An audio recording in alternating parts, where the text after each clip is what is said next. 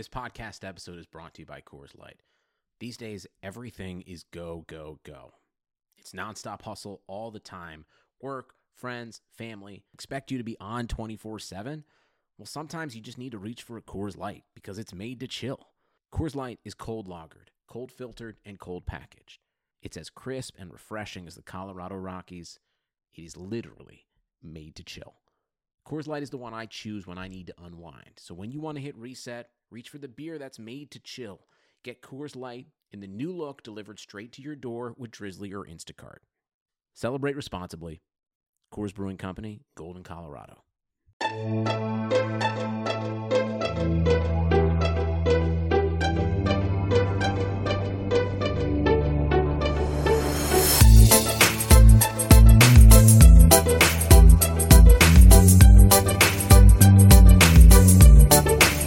Hey there, Knicks fans.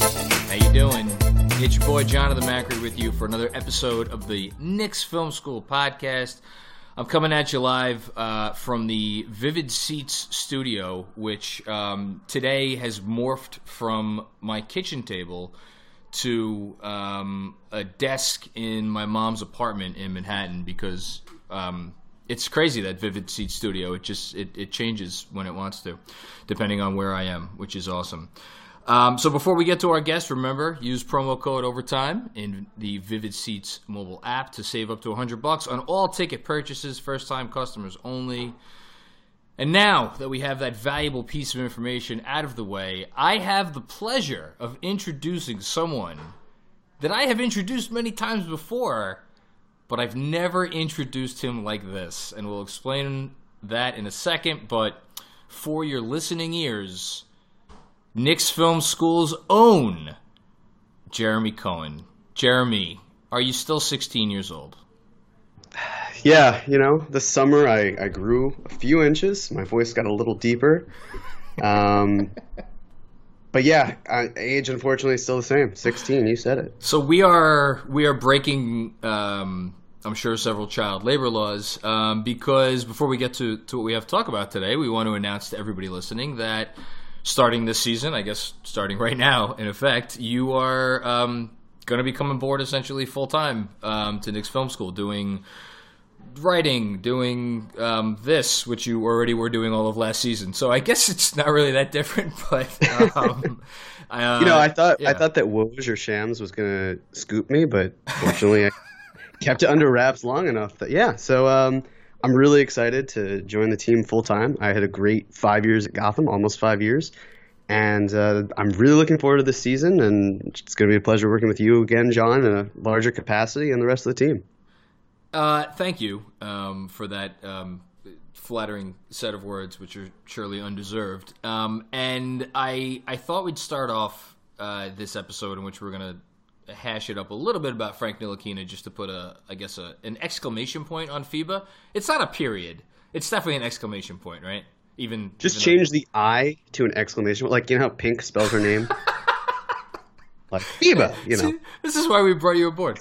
This is great. So a quick story before we get to that. And as you are a high school student, I figured you'd appreciate this. So quick sidetrack here. The FIBA games mostly have been running on ESPN Plus until the game against Argentina, the semifinal game, which was running inconveniently for me on ESPN News because I was able to stream all the games through my phone, but because that was on a channel that I don't get with my cable subscription, because I'm cheap and I pay for as little cable channels as I can, I had to find like one of the other internet streams of the game. So I found some website that was some kind of foreign website that sent me to another website that sent me to another website, and I got the stream of the game. But every time, it kept going out, and every time it kept coming back in, it was like there were 3 or 4 different ads that would pop up that I had to X out before I would get to watch the basketball. And keep in mind, I'm trying to do all this while teaching children. I have a co-teacher in the room. Don't worry, I'm not that much of a degenerate. But, the co-teacher was teaching, and I'm in the back pretending to do whatever it is I usually do. So this ad kept popping up that was for some kind of a porno site, and it was like literally a gangbang. So I would have my phone there, and I'm hoping to just sneak in a couple plays of FIBA action with Frank, and there's like 14, 15-year-old children 2 feet away from me, and I would, have like double penetration on my phone in the back of the classroom. Why is this day different from all other days? Well, see, that's just in Passover. That's actually just uncalled for. Yes. But I'll let it go because you're new here, so it's fine. Those things I hate when those. I'll let you continue, but yes, that's really all I had. But at some point, I was like, you know what? This is probably a bad look if someone walked in and saw me doing this. So I just was then following the game by the whatever it is, the play-by-play, and then the game slowly got away from France, and it was like it was what it was. But I was so upset because I couldn't see. As much as I usually get excited to watch pornography, I was wanting to watch porn of a different kind. I was wanting to watch Frank porn. And it was quite the show. So did you watch the game either live or afterwards? The Argentina game? I think I watched the second half. Well, that was the important half because that's when he tried to take over the game, which was pretty cool. Yeah, it was the U.S. game I watched second half, and Argentina I watched second half, and it was great. I loved watching it. What fan of the Knicks who wants to see Frank succeed wouldn't have enjoyed that? What percentage, there's nothing else to talk about in the summer or the last few weeks, and it's all been frank conversation on Knicks Twitter. And because of that, it's really easy to tell who are the people who want him to succeed and who are the people who are just like, get this guy the hell out of here. Do you think it's still about 50-50, or do you think it's tilted one way or the other? No, I think there are more people who support Frank than not. The only difference is it solely depends on where we're at in the how good is Frank. Is he good, meter? It seemed like during the quieter parts of the offseason, it was a lot heavier with the people who don't like Frank. And then as the tournament went on, those people spoke up less and less because, there were certain things that they could say like, oh, well, but he's doing this or he's not doing that.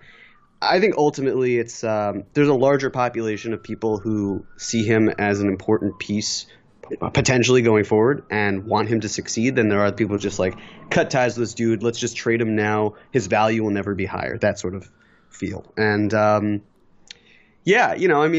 best thing he could have done was this tournament, and I'm really glad he did it because, and of course we'll get into it more, but this was a really bad USA team, but I think it's more that people don't also really respect international basketball that much. And there's this perception that, the USA team just stunk. It's like, well, no, they did. They didn't do a great job, but it's also the other teams did really well because there's a lot of international talent. I was about to say that ambulance is coming to carry away you in a body bag because Greg Popovich is hiding in your closet right now with like a chainsaw or something, and he's going to dismember you for saying that the team stunk. So it's been nice knowing you. I don't know. Did they? I think the U.S. team they were okay. Did they really stink?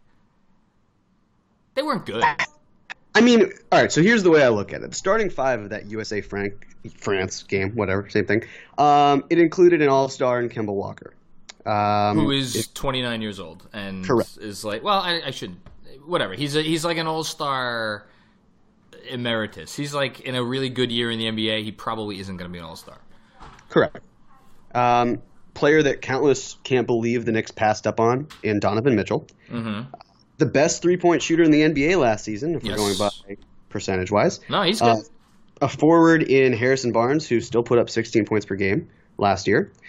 And a center who put up 13 and 7 on 49, 39, and 74 with great defense, even leading the league in blocks per game, Miles Turner. And then off the bench, you've got a 2019 all-defensive first-team member in Marcus Smart, and you've got an all-star who I agree with you, like of the Kemba Walker mold, like maybe in a better year would not be an all-star, but nonetheless was an all-star last year in Chris Middleton.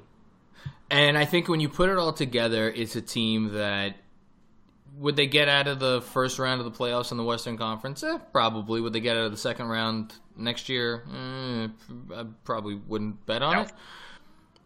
I have been obviously paying close attention to the conversation that's been going on over the last week because it's always interesting to me when people who pay attention to the Knicks, like, here and there, drop in, like, I'm talking about media people, and actually to a certain extent, I guess some Knicks fans that are, like, I don't want to say fair weather Knicks fans, but fans that aren't really, well, I'll just say it, like, as invested as, like, your real diehards. I'm always curious to see what the narrative is that emerges from when those people drop in and make comments about something. And I wasn't surprised at all, where it's like, oh, look, Frank is a good player.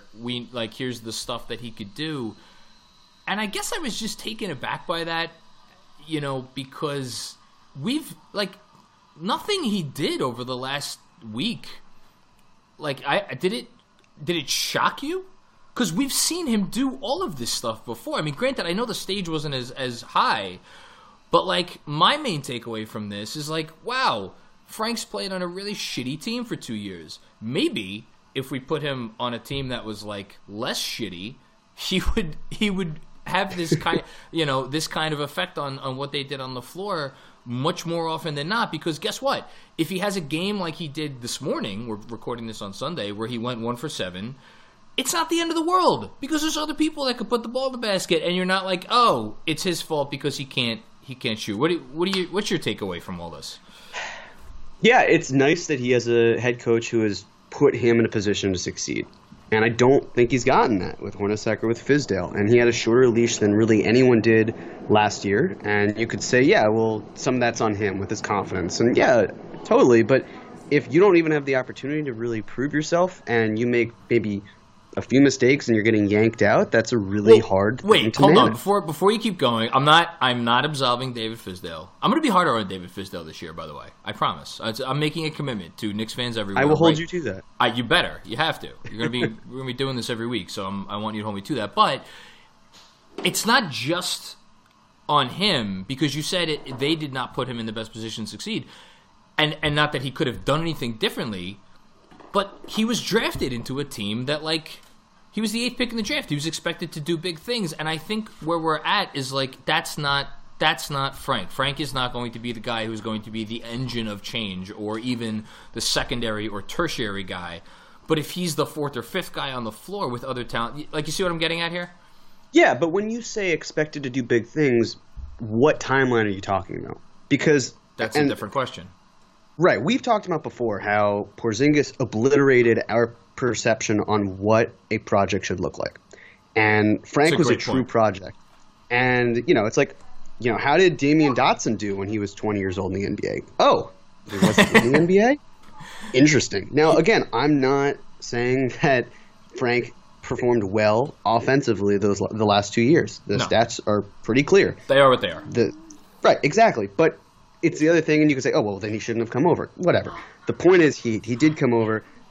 We're seeing him, someone who really is taking a long time to develop, or just the standard time that we expected, and we're seeing great things to start with. And, I see a lot of people, at least this summer, who are talking about Siakam, and I hate it. I know what they're saying in terms of the archetype, but I think we just need to shelve comparisons and just let Frank be Frank. The biggest thing that we needed to see from Frank this tournament was, can he be a rotation player in the NBA?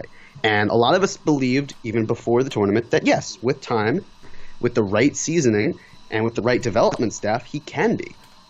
I actually gave him the opportunity to show to everyone he can stick in the NBA. He just has to contribute doing what he's doing now. And the goes on to the play calling, and yes, that's also on Frank to keep this up, but I feel like we saw a more confident, a more vocal, a more effusive player on the court, and even when the clock stopped, he had that attitude, that swagger that we've been hoping to see. I couldn't agree more with everything that you said. The thing that I guess I just want to add is, to your point about I love that you use the word effusive. Can we figure out a way to use the word effusive every podcast that we do? Because that would be wonderful.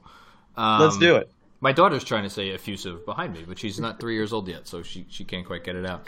I like this. I mean, this is like the ultimate in like the nitty gritty, but we saw Frank when he was having bad offensive games over the last 2 years. It would look and feel and smell and taste a very particular way. I am a crazy person, and I got up at 4 a.m. today to watch the game that France eventually won against Australia. And even though Frank only shot 1 for 7, it had a different feel. His performance had a different feel to it. He was still like up to his last shot. He was still like confidently firing it up. And I know, of course, people will be like, "Well, who gives a shit? He was still 1 for 7. It doesn't matter." But to me, it does, because of what you said 2 minutes ago, which is that the timeline. And another thing you didn't mention is Frank just turned 21 years old. Pascal Siakam, I know we want to shelve those. We want to shelve those comparisons, and I agree with you. We want to shelve those comparisons, but for what it's worth, Pascal Siakam is 25 years old. Mm-hmm. And it's like you look up and down about guys that were drafted as projects, and it's just, and then you throw into the fact the positional stuff. That's kind of where I just wanted to go before, to really get your opinion on where are I this might be sacrilegious, but part of me just wants to kill the is Frank a point guard conversation. Not even to decide that he is or he isn't, but just I feel like this tournament, another thing that it showed us was that he needs to be on the floor with another guy, or probably another 2 guys that can shoulder more of the offense, partially from a ball handling perspective and partially just from a, you need a bucket, the guy can get you a bucket. And we saw him alongside Fournier and, to a certain extent, DeColo, even Batum a little bit. I feel like that really helped him over the course of this FIBA tournament. What do you think? Yeah, it's amazing to me how much better Frank looked when surrounded by quality, talented players who can shoot the ball. Shooting helps. Absolutely, space in the floor. And that opens things up more for him, especially because from what I've been understanding, it's that FIBA and international is a lot. The spacing is not nearly as it's not like what we see in the NBA. But the thing I was thinking about this past week was it shouldn't be a surprise that Frank was able to do what he's done with France as a starter. Because if you look back, he's a winning player. Yep. And I know people will scoff at that idea.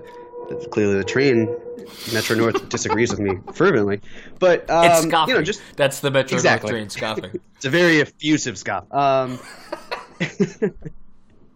But if you take a look throughout his career, right, he was the Pro A best young player 2 times in a row as a teenager in France. And you could say, like, oh, well, it's weaker competition. Yeah, well, there were still other young players. He didn't have to win both of them. He happened to. FIBA U16 champion. FIBA U18 champion. He was an MVP of the championship game. First season with Porzingis, the best 2-man rating. I believe it was a 6.6, 6.0. It was. I looked it up, actually. I looked it up this week for my piece. I think I actually had it I think it was at a 6 at some point, and then maybe it tailed off. I had it at 4 point something, whatever. It was the highest of any heavy minute combination that Porzingis had. And then you look at last year, and I've seen like, oh, he's injury prone. Well, he played 78 games the first season. I've also seen and also just going back, he was drafted, and then the next day got on a plane to play as the starting shooting guard for his French team in the do or die game for the French League final. That's a winning mentality, and I don't think it's a mistake, or I don't think that. Let me start over. The Knicks were terrible last year. We can all agree on that. And we're breaking news here on the KFS podcast, folks. I don't think they actively sought to tank, but I think that they also, over the summer, because they couldn't spend, but I think they also in season were like, we understand we're not going anywhere. And when you see the fact that he missed, 43 games or so, just around there, and the fact that the Knicks had their worst season, and then you look at the season prior and the fact that he and KP played pretty well, It's twofold. Yeah, you play better when you're surrounded by better players, but also there was a noticeable absence last season especially from a defensive standpoint, and even offensively, it seemed like the passing was among the worst we've seen of Knicks teams or any team really in years. And so with that said, it seems that by putting a healthy Frank on the court, you're at least going to see your other guys blossom. And like I said, he's a rotation player based on what we've seen. We just need that to remain constant. And I think just to nail this one home, it's not only that they were god awful last year, which obviously they were, but they were god awful in a way. And some people put this completely on Fizz, some put this partially on Fizz, some people put this more on the players that Perry tried to get from the dollar bin, and Moutier and Hezonja and what have you. Cantor obviously was already there. I think they were bad in a way, and you mentioned the low assist total. I think it was the lowest assist percentage the league had seen in not only last season, but a few years. They were bad in a way that went completely away from the biggest strength that Ntilikina has. So it's almost as if, I'm not saying they did this, but it's almost as if you designed a team perfectly suited to play towards Frank's weaknesses, or at the very least not accentuate the strengths that he has. Now, we have a team full of a bunch of different players. And this is obviously the question that's been on everybody's mind the last, couple days, and I'll ask it to you. Is there a particular player, a particular combo of players, a particular five-man lineup that you feel like, okay, now that we have these guys, this is the lineup that Frank not only could succeed in, but he, deserves the chance to try to get to play with? Yeah, the thing that I try to go back to is really fitting what those pieces would be in terms of, we know, or at least we have a really clear idea that Mitchell Robinson and Julius Randle are going to be starting. Yes. So then it goes to, okay, well, who are you playing at the 3? And I have a very hard time seeing Marcus Morris come off the bench. I just do. I'm with you on that. I'm there, yeah.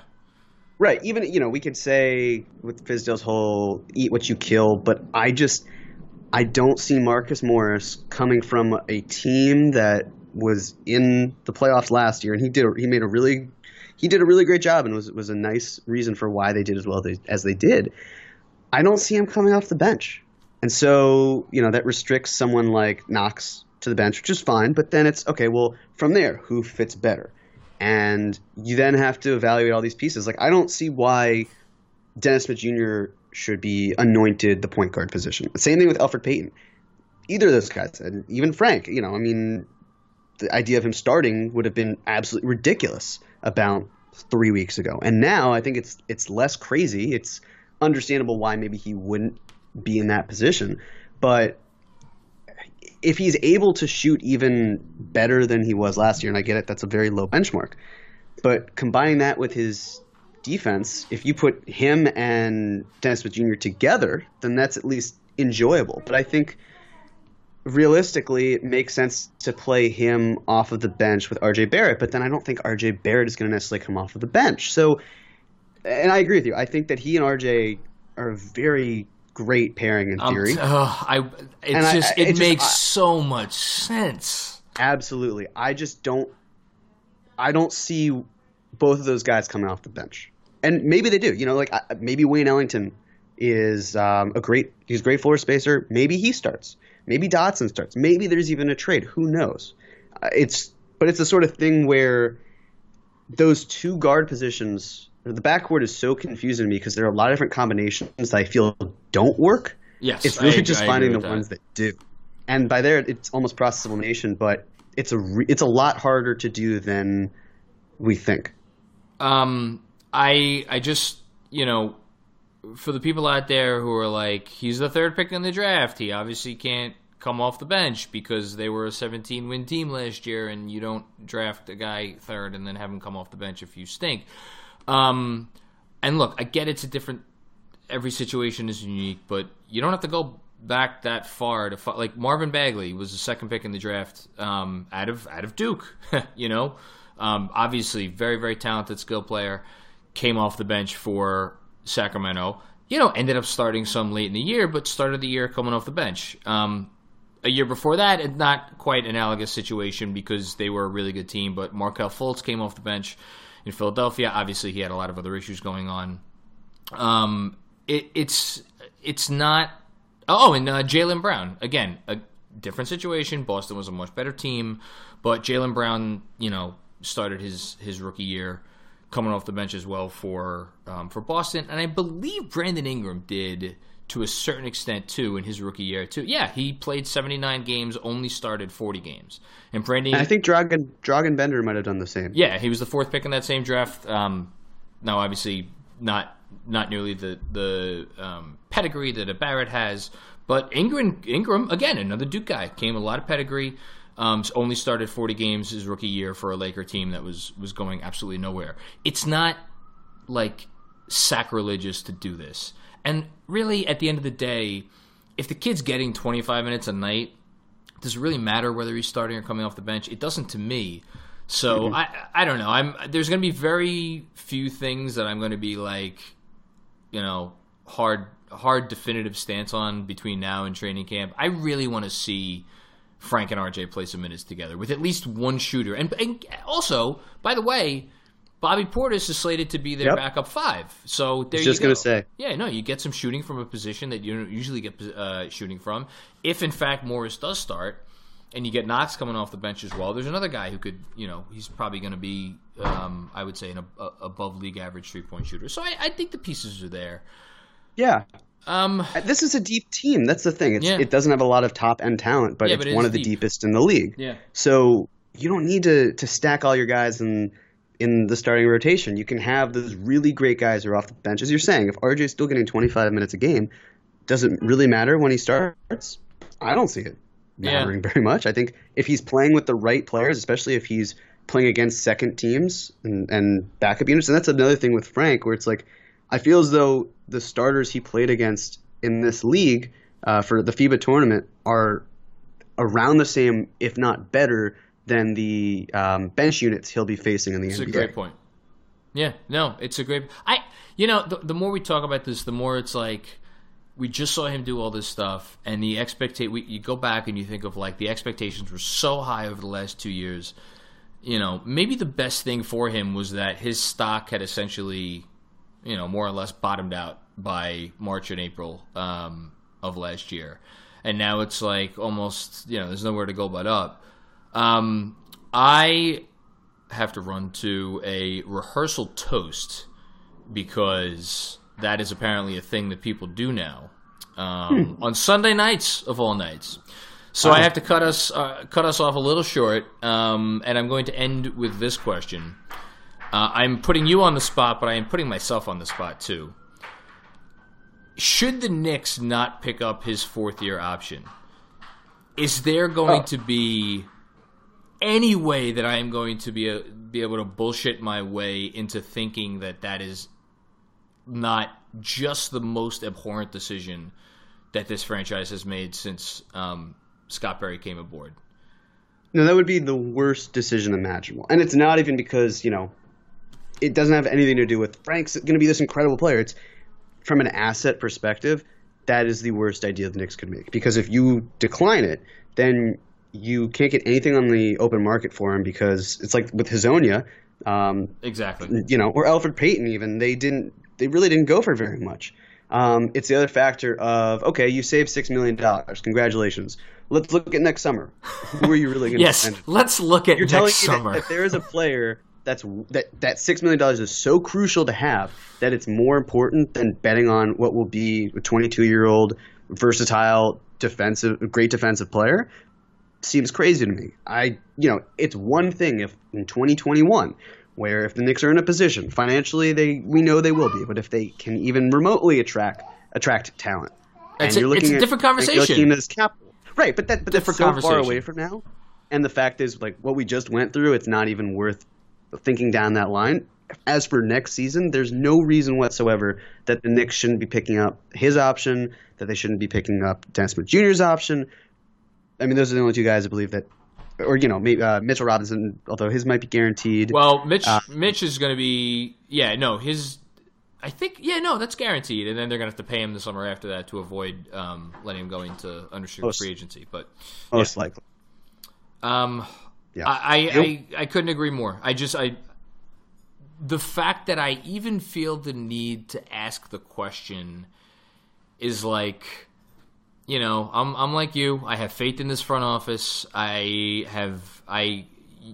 move that they have made since Perry came aboard, even if you don't like the move, it's been justifiable. But I guess maybe this is the Knicks fan PTSD in me. It's like, despite 2 years of, what I feel is like general competence, there's still that little part of me inside that's like, man, I need to see them. I need that date to come and go and have Frank still be, and have the option picked up. I got to see it. So. Yeah, I completely understand what you're saying. Yeah. All right. I would ask you. Usually, this is where I ask you if there's anything you want to plug or promote. But I guess we kind of did the top. Is there anything you want to say? Any charities you want to talk about? I mean, oof, wow. Any interesting meals you had this week? I made a really good salmon, potatoes, and string beans meal last night. That was a lot of fun. Was this your own doing, or was this like a HelloFresh or one of those jobs? No. This was all me. Okay, nice. It's like Old Bay, dillweed, and onion powder, and really good. And then potatoes are nicely seasoned with some garlic, salt, and peppers. Roast them, broiled them for a little bit, and then string beans were just not as heavily seasoned. It was just salt, pepper, olive oil, I believe. It turned out really well. It's a nice, flavorful dish. It sounds delicious. I had a bet with my wife that we would not be able to get dillweed and effusive on the same podcast at any point this season, and lo and behold, here we are. I've already lost the bet. What do you know? Jeremy, I appreciate you taking time on a Sunday, and I'm also, and I'm sure I'll share this more as time will come, but I can't tell you how excited I am to have you officially joining the team, because you are just very awesome generally as a person, but you also know what the hell you're talking about with hoops and this team. So it's gonna be a fun year. I am really looking forward to it. Me too. Thanks so much, and I feel exactly the same way. Why, thank you, sir. Get a room, you two. Yeah. All right. Everybody out there, thanks for listening to another episode of the Knicks Film School podcast. We will be back with you with another episode very shortly. Peace out. Have a good week. Giddy up.